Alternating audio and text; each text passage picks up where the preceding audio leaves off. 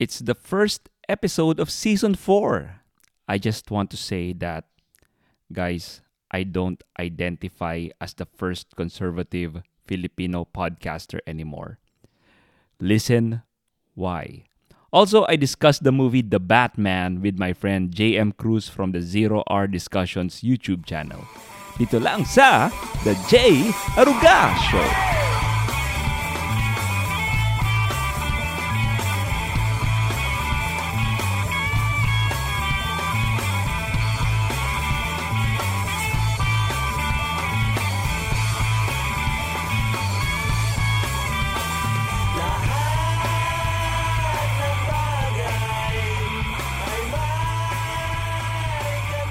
Kumusta?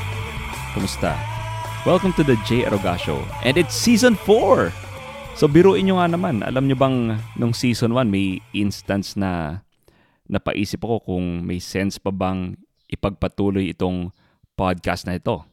Don't worry, yan pa rin ang tanong ko hanggang ngayon. So naka-4 na seasons na tayo pero pinag-iisipan ko pa rin kung may sense pa bang gawin tong podcast na ito. Ano ang bago sa Season 4? Isa akong matinding advocate ng pilosopiyang if it's not broken, don't fix it. Kaya walang nagbago sa Season 4. Joke lang. Nagbago naman yung thumbnail natin. So kung titignan nyo siya, mas cool na siya kaysa nung last thumbnail. Also, nandyan pa rin yung mga segments natin gaya ng What's News, Sagutin ang Tanong, Let's Get Biblical na tungkol na sa apologetics, Dirty Pop na this time mag-iimbita tayo ng ibang podcasters to converse with about movies and the pop culture. Also, may bago tayong segment na tatawagin nating Payong Aruga, kung saan magbibigay ako ng advice, unsolicited for that matter. Maaring may mag-DM sa akin na humihingi ng payo or maghanap lang ako ng random na naghahanap ng advice sa internet. So, yun yung add-ons ng show. Or kung naglalaro kayo ng PlayStation, ito yung tinatawag na DLC. So, makukuha nyo lang yung DLC kung may additional fee kayong babayaran. Joke! Joke lang yun. Also, ang daming ganap since February. Kaya sisimulan ko na yung pag-shoutout. So, shoutout kina Matt and Borge ng PI Podcast. Subscribe kayo sa podcast nila. It's about politics and philosophy. One of the few podcasts of its kind. Then shoutout din kay Tatay Jeric na in-invite ulit ako sa Deep Podcast. Mapapakinggan nyo yung Deep episode ko sa February 27 episode nila. Shoutout kay Miko ng Kangaroo Fern Media. Shoutout kina Sam, Tina, and Insta Aaron of the Narrow Door Podcast. Shoutout din kay A of the Unmasked Life, Joby Provido of Beyond the Veil, and Mon of Not So Secular Podcast. So subscribe kayo sa mga podcast na nabanggit ko. Of course, salamat sa kay Guada ng Beyond Kilig sa pag-invite sa akin sa Beyond Brokenness Conference. Mapapakinggan niyo yung testimony ko on fighting pornography as a bonus episode a few weeks ago in this podcast. Pero mag-register kayo sa conference nila for the rest of the talks. Linagay ko yung link to register dun sa episode mismo. Shout out sa MFC Singles for inviting me on their World Singles Congress 2022 conference where I talked about the last 4 things: death, judgment, heaven, and hell. Salamat kina Ann, Jovel, Jem, Philip, Coco, Tita Jokar, Karen, and Jeric. Lastly, shout out sa lahat ng bumubuo ng Unboxing the Bible series, sina Eileen, Carol, Debbie, Dayan, Ivan, James, Jate, Kemp, Crizel, Madonna, May, RJ, Rosebell, Rosella, Voltaire, Kat, Rods, and Burns. Salamat sa lahat ng volunteers ng Unboxing the Bible series. So maraming ganap sa behind the scenes. Kaya maganda yung show. You can watch us every Sunday, 8:30 p.m. sa Unboxing Catholicism Facebook and YouTube page or sa Unboxing Catholicism podcast because may podcast form ang show na ito. Also, shout out sa lahat ng bagong listeners ng podcast. Kung gusto nyo ma-shoutout ko pa kayo, sulatan nyo lang ako sa email. And paano nyo malaman ang email ko? Subscribe lang kayo sa thejargashow.com. May libreng ebook akong ipapadala to everyone who subscribe. Then makukuha nyo ang personal email address ko. At pwede na tayong maging pen pals. Alright? Anong topic natin ngayon? So lagi ko itong tinatanong after ko ng mahabang shoutout. Anong topic natin ngayon? Guys, I have a confession to make. During our Lenten break, and this has been brewing all along, I realized the errors of my ways. I've realized my bigotry sa pagde-defend ko sa marriage between man and woman, sa pagde-defend ko ng definition of man and woman, sa pagde-defend ko ng life, and salamat sa mga bashers kasi kayo yung nagpamulat sa aking isipan. I have awakened from my sexist and probably racist slumber. In short, I have become woke. Yes, kaya ang babaguhin natin ay ang subtitle ng The J. Aruga Show. From being the first conservative podcast in the Philippines, we are now the 235th liberal podcast in the land. So in order to help me with this newfound realization, I read a very important book. In fact, ito ang may sasuggest kong Bible nating mga namulat sa sistema ng opresyon sa mundo. It is entitled The Babylon Beast Guide to Wokeness. At dahil mahal ko ang aking mga listeners, ayaw ko kayong gumastos para sa librong ito. Allow me to share to you all that I have learned from this book. Ano ba ang ibig sabihin ng pagiging woke, Kuya Jay? You might ask. Being woke means waking up to the cause.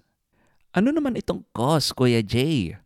Well, anak, it's every far-left, radical, and probably Marxist cause you can think of. Once naging woke ka, magiging iba na ang pananaw mo sa mundo. At dahil sa sobrang ganda ng cause na ito, once naging woke ka, magkakaroon ka ng sudden realization na pagkapangit-pangit pala ng mundong ating tinitirhan. Once maging aware ka sa wokeness mo, you'll never be the same. You'll never stop telling your friends about your new beliefs. Parang Christianity. Di ba pag na-discover ng Christians ang Christianity, they can't stop talking about Jesus Christ. Para ding air fryer. Kung may kaibigan kang nakadiscover ng air fryer, parang di sila tumigil sa pagre-rave nito. Anything awesome na na-discover mo, kailangan maipahayag mo ang mabuting balita. So, ganun tayo sa wokeness. So, what does being woke mean?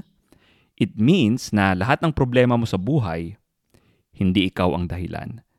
Hindi ito effect ng lahat ng life choices mo na nagpatong-patong para makarating ka sa bleepy situation mo ngayon. Everyone else is the reason for your problems. This is the first thing to being woke. In the olden times, life back in the era of 2009, kung may problema ka, iniisip ng mga tao na it is because of your choices. Not anymore. Dahil woke ka na, alam na natin na they are because of the oppressor class. Second, being woke means that your identity is not grounded in any objective truth like biology, your family, or philosophy. We know better. We simply choose a subjective identity that makes us feel good. Right now, I identify as a non-trinary, pandesexual, Chinese millionaire. So bakit ang dami kong adjectives sa aking identity, you might ask? Dito kasi pumapasok ang concept of intersectionality. Once ma-wake up ka sa katotohanan at ma-realize mong oppressed ka, halimbawa isa kang babae, obviously kung babae ka, you are oppressed by the patriarchy. Oppressed ka ng mga kalalakihan. Kaya hindi ka makakaangat-angat sa buhay na ito dahil ino-oppress ka ng mga lalaki. Ito rin ang reason bakit pinagbubuksan ka ng pinto ng mga lalaki at nagkakandara pa silang tulungan ka. Dahil ang tingin ng mga lalaki sa iyo ay sobrang hina mo at hindi mo kayang magbukas ng pinto mag-isa. Oppressed ka bilang isang babae. Understand that fact. Pero wag ka dahil may grupong mas oppressed sa iyo. At ito ay ang black females. Yes, ganito ang intersectionality. Nadadagdagan ang iyong oppression points the more oppressed identity you can identify with. Ang point ng intersectionality ay hindi tignan ang isang tao bilang unique individual, kundi bilang ang grupo na kinabibilangan nila. Kung tingin mo racist o sexist ang ganitong pag-iisip, how dare you? Pro tip, sa paghanap ng identity na masasalihan, pwede kang pumili ng iyong gender. So ito guys, this is a 180-degree turn for me. Dati binabash ko ang pronouns at dinidefine ko pa kung ano yung man at woman. Ngayon, parang namulat na ako sa katotohanan na ang pakiramdam mong gender is who you really are. Kaya nga ang mga bata as young as 3 years old, dapat simulan na ng mga magulang ang pag-transition nila. So yung mga lalaking akala nila babae sila, pagsuotin na ng mga drag queen dress. As they grow old, kailangan saksakan sila ng puberty blockers and cross-sex hormones para mabago ang kanilang gender. Your gender is an immutable part of you. It is never changing until you decide to change it. Because of course, you can change it anytime. By the way, another pro tip, pwede ka magpalit ng gender anytime you want, pero pagdating sa race, it's a big no-no. Bawal ang pagpapalit ng race. Lalo na kung magsusot ka ng blackface. Pwede ka lang mag-identify as a certain race kung na-search mo yung family tree mo at na-discover mo na that you're 1/64 Native American blood. Also, another form of identity is class. Mahalagang ipaalam mo sa nakararami na ikaw ay nasa lowest class possible para makagamit ka ng mga slogans like eat the rich at para ma-denounce mo ang mga millionaires. And kung milyonaryo ka naman, just denounce billionaires. Kasi pwede rin namang maging woke ang mga mayayaman na ito eh. Tignan niyo yung mga artista sa mga award shows, di ba? Parang ang dami lang reklamo sa buhay. Ganun tayo ka-inclusive. Of course, the third aspect of being woke, we need to subscribe to one religion. And this is the religion where we worship the goddess Gaia or Mother Earth. The height of our worship is recognizing na lahat ng human beings are a problem. As a woke member of this planet, we advocate paper straws. Never mind na maraming punong pinuputol para makagawa ng paper straws at mas malaki ang energy na kailangan para gumawa ng paper straws than plastic straws. Also, we should advocate for electric vehicles para makapag-move around tayo within the city. Dahil syempre, ang electric vehicles ay good for the environment. Although, come to think about it, electricity is generated from probably a coal plant. Kaya bad din pala for the environment. So I think mas better kung kabayo na lang ang sasakyan natin to go to places. Although ang kabayo nga pala, they produce methane, lalo na kung umutot yan. So I suggest na maglakad na lang tayo going to places that we want to. Pero ang problema sa paglalakad is mas mag-exhale ka and alam mo naman yung pag-exhale, CO2 yung linalabas mo at nagdadagdag tayo ng carbon footprint dito sa planet. So I guess the best possible solution is to just don't exist. And that said, we advocate population control. Pero of course, ang population na gusto nating makontrol ay yung mga taong ayaw lang natin. It does not include people like Alexandra Ocasio-Cortez or yung mga kapwa nating wokes. Kailangan natin sila para masulong ang cause to have less people in the world. Next ay ang isa sa pinakamahalagang bagay sa pagiging woke. It is the realization na sa lahat ng aspeto ng buhay, may racism, may sexism, at ang lahat ng taong kausap mo ay nagbubuga ng tinatawag na microaggression. Dito kailangan ng matinding skill para makadevelop ka ng sense of detecting these. Parang spider sense ni Spider-Man. Mahirap sa simula, but once you get the hang of it, it will come naturally. Ihimayin natin isa-isa kung ano ibig sabihin ng mga words na ito. So let's start with race. Mula ngayon, when you meet people, ang primary na titignan mo sa taong ito is their skin color. It's their single most defining characteristic. Pero Jay, hindi ba magiging racist ako kapag gagawin ko ito? Hindi, kung woke ka. Which brings us to the new definition of the word racist. Racist is anyone who refuses to look at someone through the lens of race. At maraming tao who go about their lives who don't hate people for their race. They are called secret racist. Kung makamit ka ng person who says, I'm not a racist, he or she is definitely a racist because that's what a racist would say. Confused ka na? Para maintindihan natin ang sinasabi ko further, you need to enroll to a course called CRT o Critical Race Theory. Once may PhD ka na on CRT, maintindihan mo na kung bakit kailangan i-cancel si Dr. Zeus dahil racist ito.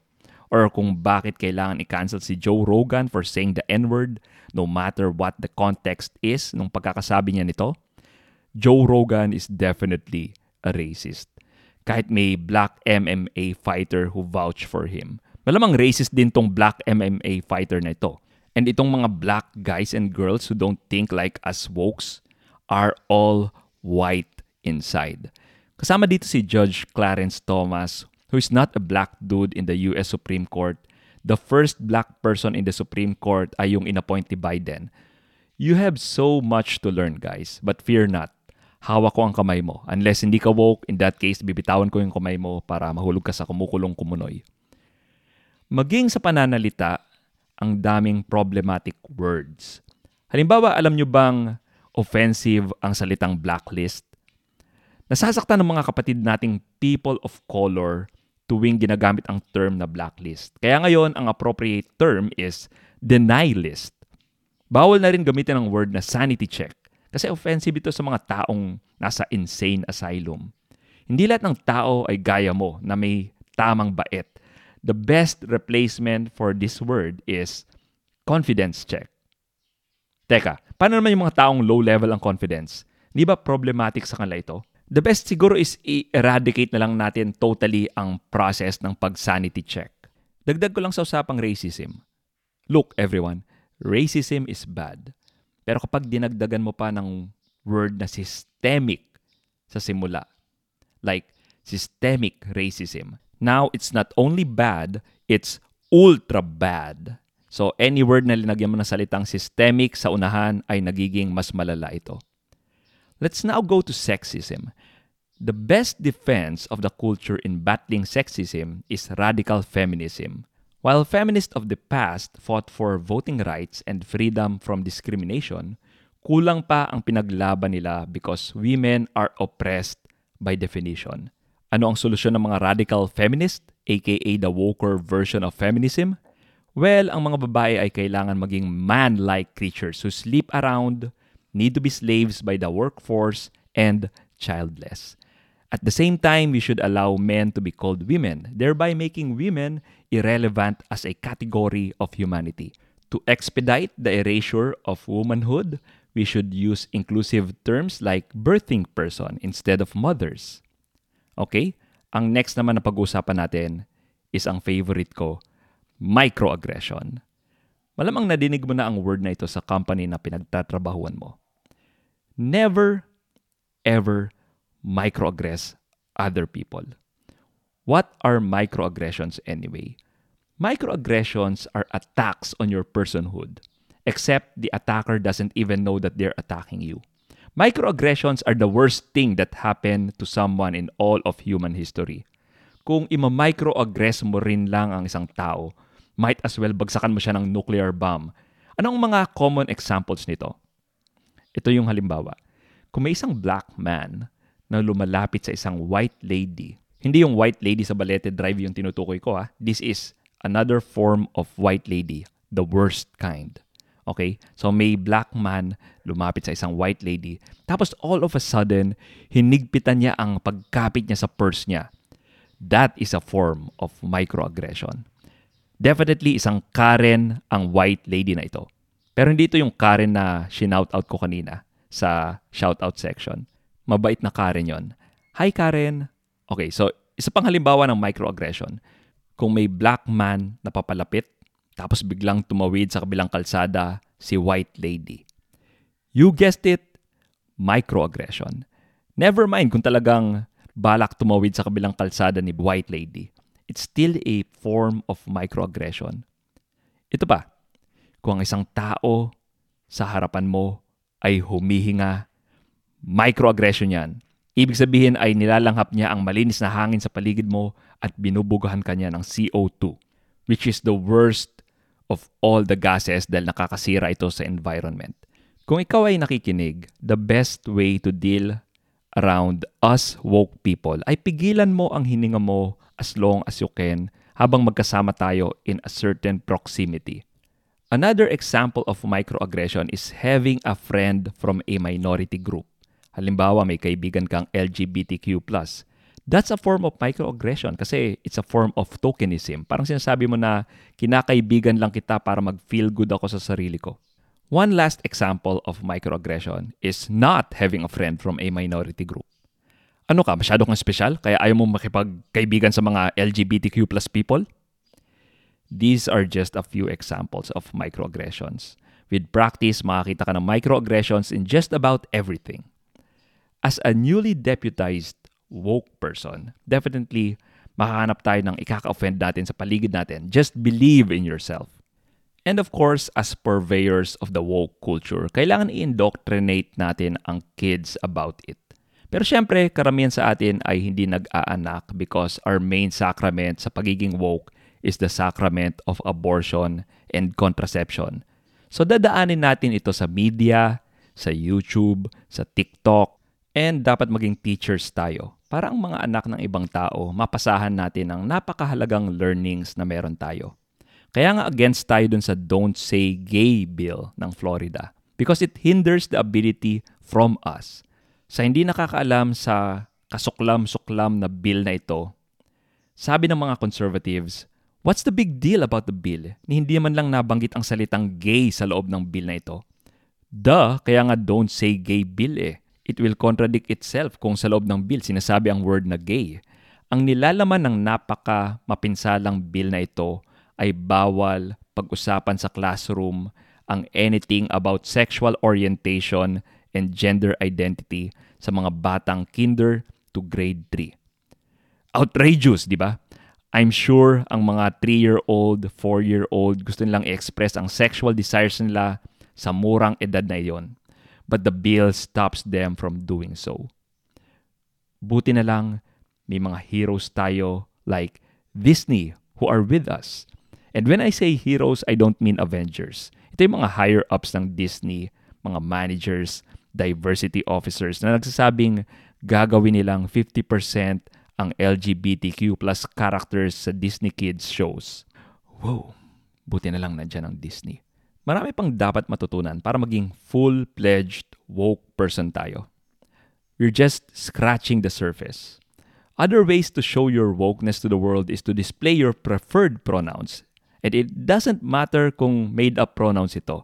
Huwag lang beep, boop, bop dahil inimbento ito ng isang very horrible person na si Gina Carano.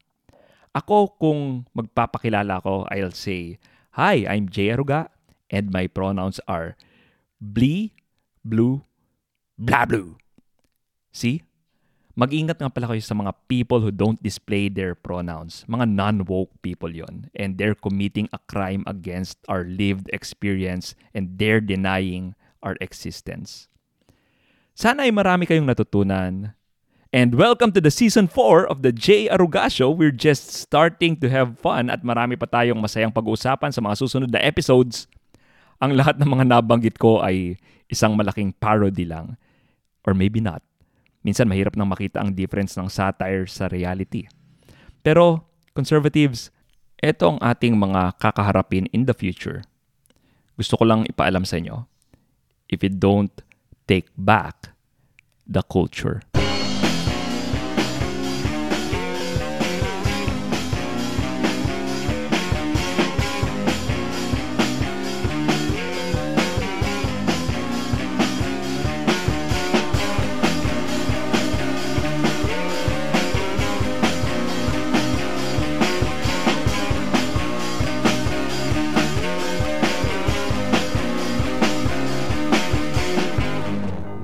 Kamusta?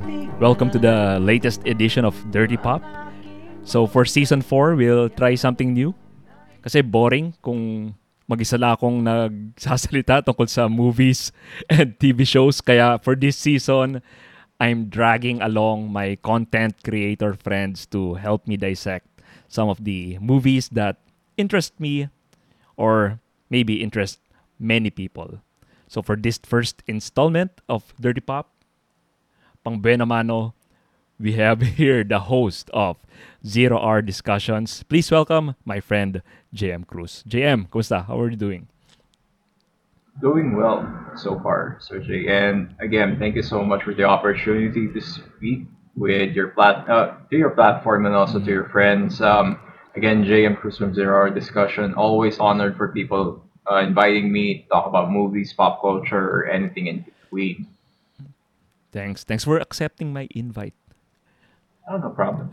I have guested I'm on always your here for you guys. I've guested on your show before. Sa mga hindi nakakalam, I released it as a bonus episode dito sa The J. Roga Show. So thanks for allowing me to do that. Oh yeah, no problem. Tulungan talaga tayo dito. And I'm also a very big fan of the J.R. Roga Show. I try to listen as much as I can talaga. And Thank you. there are a lot of educational stuff you guys would like to check out, even in past episodes of Meron si Jay, including the fight with the culture war and all the madness of the world. Jay and I most likely would align with those with our own perspective, but it's up to you to choose. And I think with also good movies, series, and whatever we watch, it's always up to us to choose what we take in. All For right. us to digest. Hey, for the sake of the listeners who just heard you, JM, what is Zero Hour Discussions all about? Can you give us a brief background? Zero Hour Discussions was before named Stay at Home podcast. So nagsimula ako mostly talking to my friends. Most of them are artists. Most of them are vocalists, guitarists, and everything that has to do with the music industry, mga kilala ko. And then I took a hiatus for about 6 months because I wanted a new direction. I felt that very dragging yung ginagawa ko, walang development. So 6 months, I tried to reassess myself, and then after that, I discovered new friends and also new content creators in abroad. They're doing some of the stuff that deep inside na these are the things that I really want to do besides interviewing people. And then there came the rebranding to Zero Hour Discussions. So people know Zero Hour Discussions means a sort of a military term of the na pinag-uusapan na nila yung kailangan nilang gawin. But I tried to transform that into talking long-form discussions with people in regards to music, mainstream media, pop culture, movies, and series. So yun basically ginagawa ko. And as what Jay said a while ago, I'm sorry, he actually guested in one of in that movie reviews, which is for Equilibrium, also one of my favorites then as well. So yun basically ginagawa ko, and also most of them are being broadcasted either via YouTube or in YouTube or Facebook. So doon lang talaga ako gumagawa for now. Due to limitations, maybe in the future, tingnan natin kung ano pwede mangyari. We're looking forward to it. Hey, so we're here to talk about the Batman, starring Robert Pattinson as Batman, Zoe Kravitz as Selina Kyle, si Paul Dano as the Riddler, and Colin Farrell as the Penguin. So marami pang ibang bigating cast yung movie. Nandyan si Gollum, and then that guy from Westworld. So let me just give a quick synopsis ng movie. Then let's talk about the good, the bad, then our verdict about the movie. Okay? So dahil tamad akong gumawa ng synopsis myself, babasahin ko lang yung synopsis sa internet. So, sabi sa internet, the Batman is when Batman ventures into Gotham City's underworld, a sadistic killer leaves behind a trail of cryptic clues. As the evidence begins to lead closer to home and the scale of the perpetrator's plan becomes clear, he must forge new relationships, unmask the culprit, and bring justice to the abuse of power and corruption that has long plagued the metropolis. So, this will be a spoiler-filled review.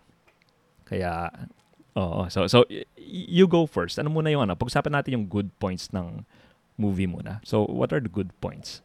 Okay, so as I mentioned in my stream a while ago, and also I got featured with a friend of mine, which yung pangalan ng page is Tambayang Talong. I got featured there, guested there. And there are a lot of good things in this movie. A lot. Siguro yung sisimulan ko na is the way they approach Batman itself. When I say Batman, I'm saying Batman. Yes. This is the first time we actually see a Batman who does stuff, detective stuff, and also he gets to roam around trying to identify what the problems are on his own. We get to see a lot of that here. And we never really seen that except for one part in The Dark Knight. Yeah. So remember when he tried to collect evidence with the stray bullet, identifying who the killer was and what kind of gun that person used. So that was the most prevalent time that Christopher Nolan actually used detective work under Batman's character. So we've got to see that a lot here. And also I have to give praise towards Drew. Robert Pattinson did some sort of impressed me as Batman, though we know most of the action scenes are made by a stunt double, pero maganda pa rin yung pagkaka-deliver niya ng Batman. And another good thing is all of the characters here walang tapon, kung tutusin. There wasn't a character na sabihin natin na hindi nagamit na maayos. Probably one or two. Ay, mga minor characters na yun, like the mga police officers siguro. Pero from Robert Pattinson, Zoe Kravitz, Paul Dano, Colin Farrell, Jeffrey Wright, John Turturro, and si Andy Serkis, lahat sila. Yeah, all of them shine. Well, not equally as we would expect from a movie with this siguro na-establish nila na may characters talaga with the writing maganda. But there's one stuff there na talagang almost turned me off. But characters themselves, okay sila. And we also got to see a real Gotham City. How talaga sobrang dilim, sobrang edgy and very dirty. When it comes to figuratively and also realistic na yung dating ng Gotham, you get to see it here in the movie. And that's something na missing dun sa The Dark Knight and also the entire Christopher Nolan trilogy, because when you watch again the Christopher Nolan trilogy, Gotham na meron sila, it just seems like you're in New York, you're in San Francisco, dito talaga kitang-kita mo Gotham City.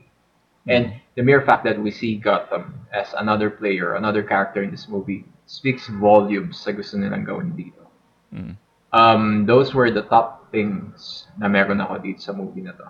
Ikaw, Sir Jay. Yeah, sure. I agree dun sa Gotham City. And I have no problem on this movie being dark. Kasi laging complain yan sa Warner Brothers. Parang laging dark daw yung Warner Brothers. Some are complaining about it sa Wonder Woman, sa Justice League. Kasi medyo dark daw yung Wonder Woman and Justice League. And I can see where they're coming from. Pero pagdating sa Batman, I'm fine with it being dark. Kasi parang talagang it's the Batman. Kasi Batman talaga is meant to be dark. Kaya I'm fine with it. So I don't mind the dark tone ng Warner Brothers because it really suits Batman. Kaya kailangan kailangan panindigan nila yung dark tone. And kung talagang gusto nilang maging dark lahat ng movies na, then just release puro Batman movies lang. Warner Brothers. No, anyway, I'm a self-confessed Batman fan. Kaya kung titignan mo yung Me too. background ko, parang puro Batman You figures. have far more collections. Ako, wala akong laruan ni Batman. But I think both of us would agree, lumaki tayo knowing Batman. And I'm a big fan of him ever since I was a kid. Napanood ko halos lahat. Even yung animated series, I've been a big fan of that. And also yung yung movies ng 80s, yung kila Michael Keaton. Fan na fan ako. Okay. So yun, I collect yung yung mga rogue galleries niya. So hindi ko lang dinidisplay dito, maybe sa mga susunod na podcast episode i-display ko yung rogue galleries niya. So gaya ng sinabi mo, yung detective work, yun yung nagustuhan ko rin. I'm a sucker for it. So I love yung style ng detective work sa movie.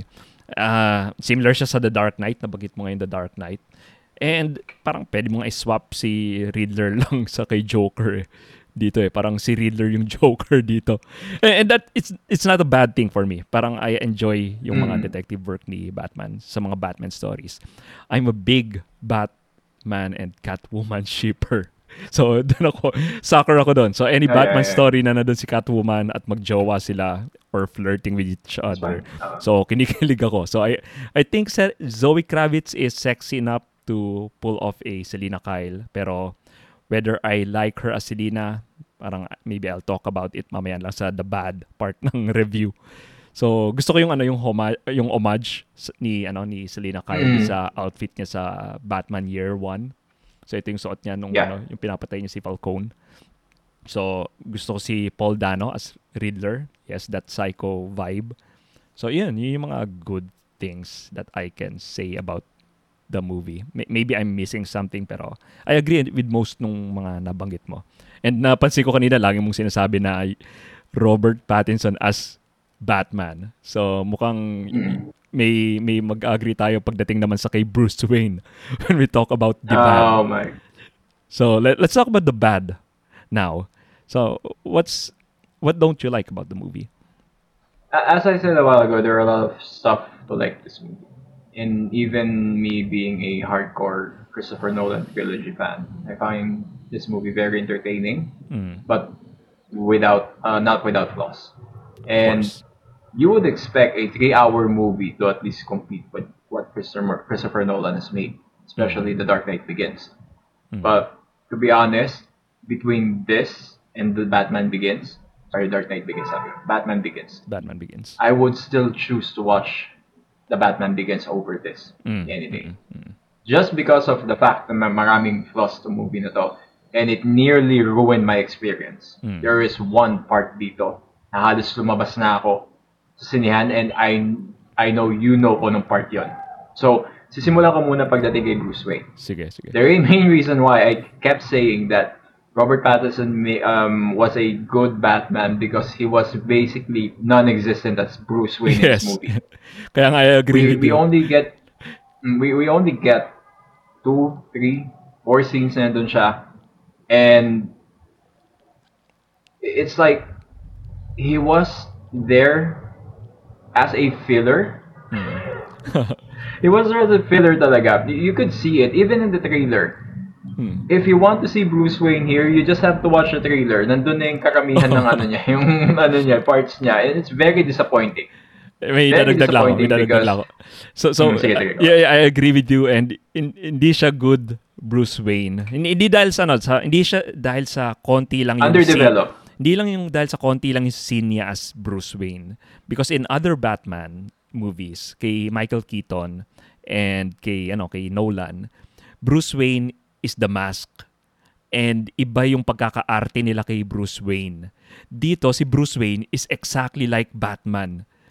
Kaya parang, so those other Batman movies, Bruce Wayne is the playboy. And alam naman natin parang charade lang yon. Dito si Bruce Wayne parang, brooding pa rin eh. Parang mahulaan mo na si Batman yung si Bruce Wayne because he's exactly the same as Batman. So, yun yung isang medyo nakaka-turn off sa movie. He's not a good Bruce Wayne. He's not a good Bruce Wayne, but I think we could also give a pass because we're encountering a year 1, year 2 Batman here. Na he hasn't known or he hasn't learned the parts na alam natin when it comes to Bruce Wayne. He hasn't really established the persona of Bruce Wayne. Parang bata pa siya dito. We know year one. Year one is basically a very, what do you call this, identity crisis part ni Batman doon. Kasi he wanted to be Batman, but also incorporate being Batman while being Bruce Wayne, which didn't work. Kasi dito, you basically see Bruce Wayne when the writers want you to see him, which dapat maganda dapat. If we're going to make an example, Batman Begins, lagi natin nakikita si Bruce Wayne, pero if we disregard everything there, yung fall niya and also yung training niya, pag tinanggal mo yun, sobrang bihira mo siya makikita. And you will see him making an impact in screen. So, yun ang wala dito.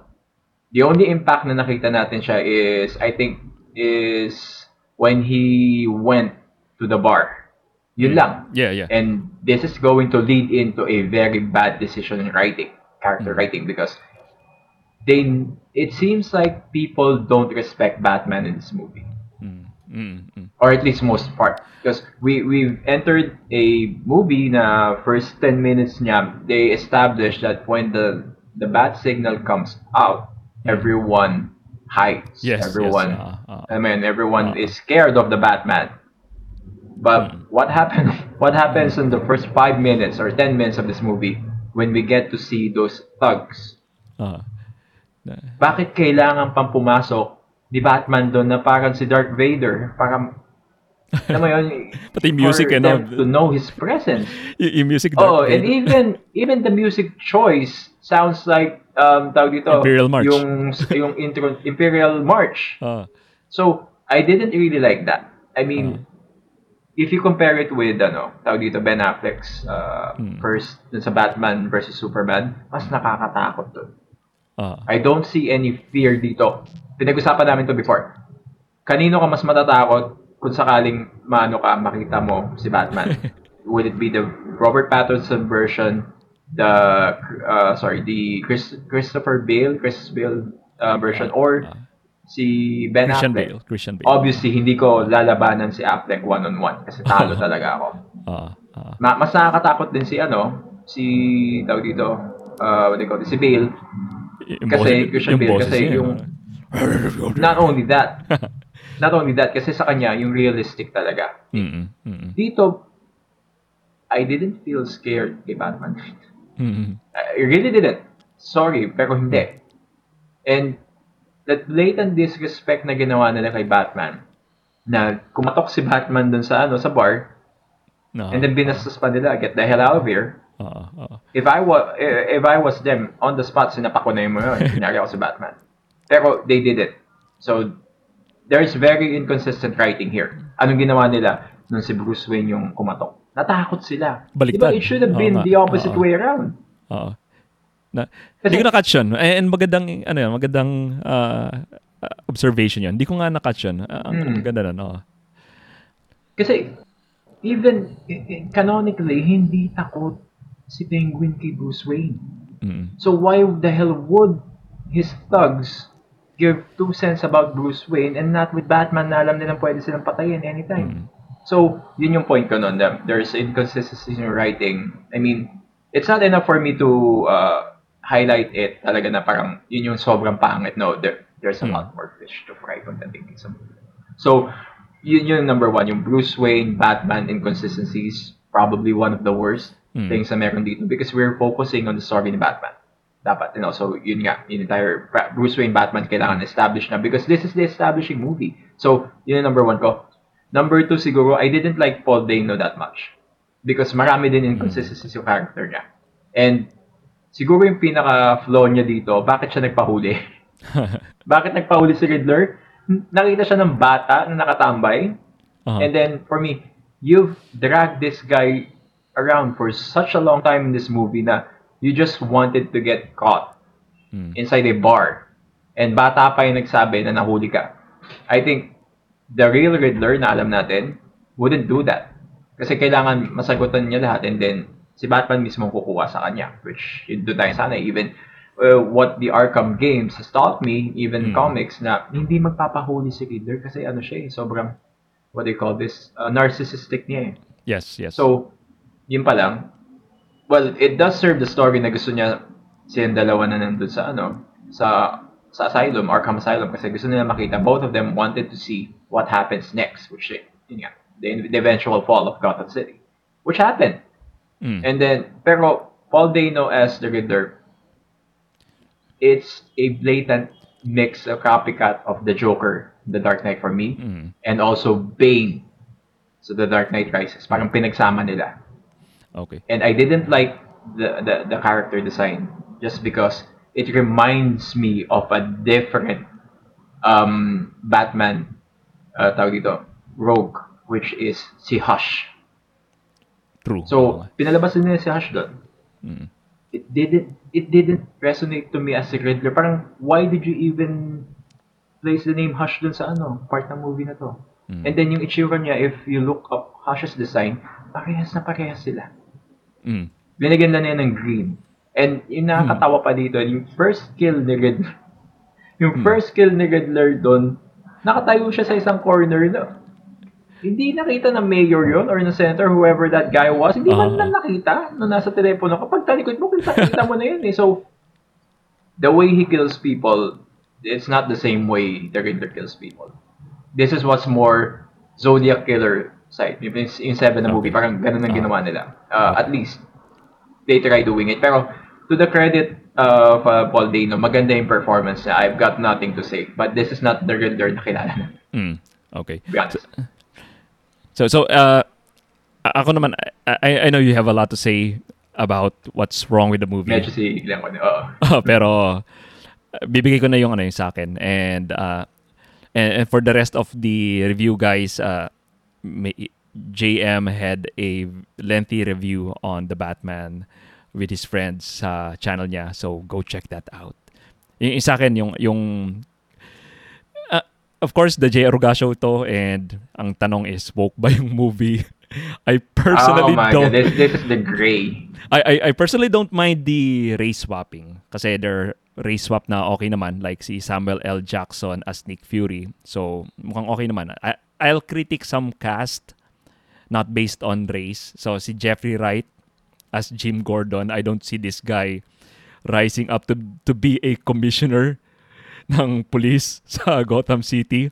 Mukhang masyado siyang boss.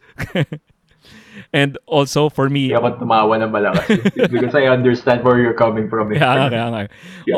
Also for me, parang nagiging woke lang yung movie when they make everything about race. So when I'm watching The Batman, everything's going well. Parang hindi woke yung movie in my mind. Until out of nowhere, parang si Selina Kyle, parang binring up niya yung white privilege. Out of nowhere. Parang I'm making a pass lang a bit kasi baka pwedeng ipalusot nila na, this is not the movie's theme. Baka ito lang yung parang nasa isip ni Selina Kyle. Baka ito yung worldview niya. But still, parang out of nowhere. Masyadong out of nowhere yon. Kaya, anyway, those are few. Marami pa. Parang siguro, I'd like to, siguro isisingit ko na din because that was the part na muntik na ako lumabas sa sinihan. Talaga. And here comes the thing na gusto kong sabihin dun sa namin, na hindi ko na-relay because I wanted people to watch this movie and to support it. Because it's a good movie. We recommended people watch it, diba? But the problem is this: Jeffrey Wright as tawag dito, James Gordon wasn't James Gordon. Jeffrey Wright played Jeffrey Wright. It wasn't Jim talaga. So ang character niya parang yung character niya sa Westworld eh.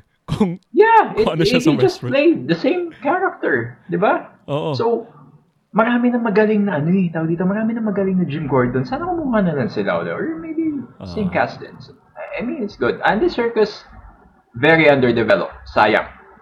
Hoping na makita natin siya in the future. Pero that one thing na sinabi ni Selina Kyle begs the question, did they actually want to have a black character to portray Selena Kyle? Yung ba talaga nasa isip nila? Because isipin mo, if this was writing na talaga dinagay nila, there was no choice kundi ilagay talaga siya. And we know Selena Kyle is really a white person, a white woman. So, yung tanong doon is, talaga bang dinagay niyo yan kasi you needed to solidify her being black instead of following the comics na kailangan puti siya? We don't know. Pero yun yung number one question na sinagot ng movie. Na parang they had no choice kundi talagang ilagay siya. And it was bad because sino kausap niya, Sir J? He was talking to the Batman na puti.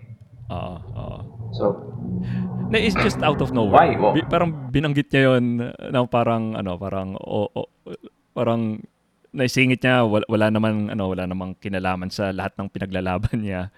Biglang and also you're talking to a white person. So yeah. There goes your script writing na parang kung ako lang yun, tinanggal ko talaga yun. That's not needed in modern entertainment. We wanted to watch the Batman not to be preached on, but to enjoy the Batman. And it's something na siguro enough for me to walk out kung tutusin. Pero sabi ko, sige, hayaan ko na, maganda naman. Okay? Although maganda naman si Zoe Kravitz as Selena Kyle. Pero yun, for me. A bit. Anne Hathaway pa rin ako, sir. Anne Hathaway pa rin talaga ako. Okay, so let's give the verdict. So 1 to 5, 5 being the highest, how would you rate this movie? So I already ditched yung get woke, go broke rating system eh. Pero, so 1 to 5 na lang. So what's your... Again, siguro, I'll remind people yung sinabi ko kanina. There's a lot of good things in this movie. It's not enough yung mga bad na pinalabas siya for me to tune out, but it's enough for me to question kung anong direction nila. This being a Batman movie, definitely, I could consider it as a 4, solid 4. But the problem is the writing. The writing really pulled it down a peg. So overall, great consideration. I'd give it a 3.5. Okay. I have the same thing in mind. And again, kasi siguro bias ako sa kay Batman, bias din ako kay Catwoman. Yeah. What's your favorite Batman movie? If you don't mind me asking. Siguro dalawa. I'm going to give one live action and also one animated. Simulan ko sa animated, and that would be Under the Red Hood. Big fan ako ng Under the Red Hood. And kasi mas fan ako ni Jason Todd. Red Hood. Gusto ko siya i-cosplay. Actually, kinosplay ko siya before. Mas fan ako ng character niya kaysa kay Batman kung tutusin. But it's a very good movie. And live action, definitely The Dark Knight Rises. The Dark Knight lang pala. The Dark Knight. So, The Dark Knight talaga. And siguro kung bibigay ko yung rating ko, top 5 Batman, this would be number 5. Sunod dito yung Batman, yung The Batman, yung 1989 na Batman. And then, Dark Knight Rises, Batman Begins, and The Dark Knight. So talaga yung ginawa ni Nolan, nasa top 3 talaga siya. Hindi siya mawawala for the longest time unless we see some great developments coming up on this second movie, because they also announced na meron daw Joker spin-off. I don't know why. Why? May Joker movie na eh, di ba? Parang biglang... not the Joker pala. Penguin series na ilalabas. So, I really don't know. So, marami silang direction na gustong gawin. Tayo, we could just speculate as fans. You being a big fan, me also being a big fan. We love to see this succeed. People should watch this. And we are going to make our final verdict on this movie once na lumabas yung pangalawa. Doon natin malalaman kung maganda talaga or yes. Ako mas favorite ko yung Dark Knight Rises than The Dark Knight. Although perfect yung The Dark Knight. Okay. And siguro baka dahil sa bias ko lang din kay Catwoman, kaya ako gusto yung Dark Knight Rises and Batman Returns. Yung dalawa sa mga favorite movies ko. Maganda. Batman Returns. Pero yung The Dark Knight Rises kasi parang umiyak ako nun sa sinihan over Batman seemingly sacrificing himself for Gotham. The only time nakakita ko ng standing ovation sa clapping ovation within film na hindi opening day, which is when I watched The Dark Knight Rises. Kasi maganda yung ending niya. Yes. Talagang palakpakan yung mga tao after. And this is not opening day. This is probably one of the last days na ilabas yung movie, which sabi ko, mission accomplished. Christopher Nolan. Maganda talaga. Very good. Regardless of what people would say, yung flaws ng Dark Knight Rises. Marami talaga. Kung kukumpara mo sa The Dark Knight is a much more superior film. And even Batman Begins is superior. Pero the main thing kasi, level sila in enjoyment, na-enjoy mo na maayos. So, yun yung pinaka-importante talaga, which we're missing dito sa Batman 2022. Yeah. Anyway, JM, thanks for joining me in this discussion. Please invite the audience to your show. So, yeah. Very short, bitin ako, pero it's been a honor, Sergey, as always. These are our discussions. I discuss long form when it comes to movies, games, pop culture. Anything in between, I might have Sergey again sometime in the future. Pag-usapan mo namin gusto namin pag-usapan, movie or series or even anything else. I also have another channel which is more political driven, which is Keep Spice Home. Medyo, muna kami, nag-aayos because of the current state of what's happening. We need to do real world stuff first before we do that. So, please tune in siguro on both channels, pero mas active ako in 0 Hour Discussions in Facebook and also in YouTube. And it's up to you if you like to like and subscribe. I give the people the opportunity to do so. But don't forget to like and subscribe to the J Hour Show. Salamat. Okay, JM, God bless you. This has been another episode of the J Aruga Show. At the end of the day, it will be night. Goodbye.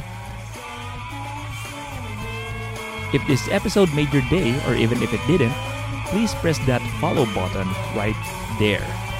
If you're listening in Apple Podcast, please give us a 5-star review. Spread the word, tell your friends, family, your dog to subscribe as well. Thank you very much.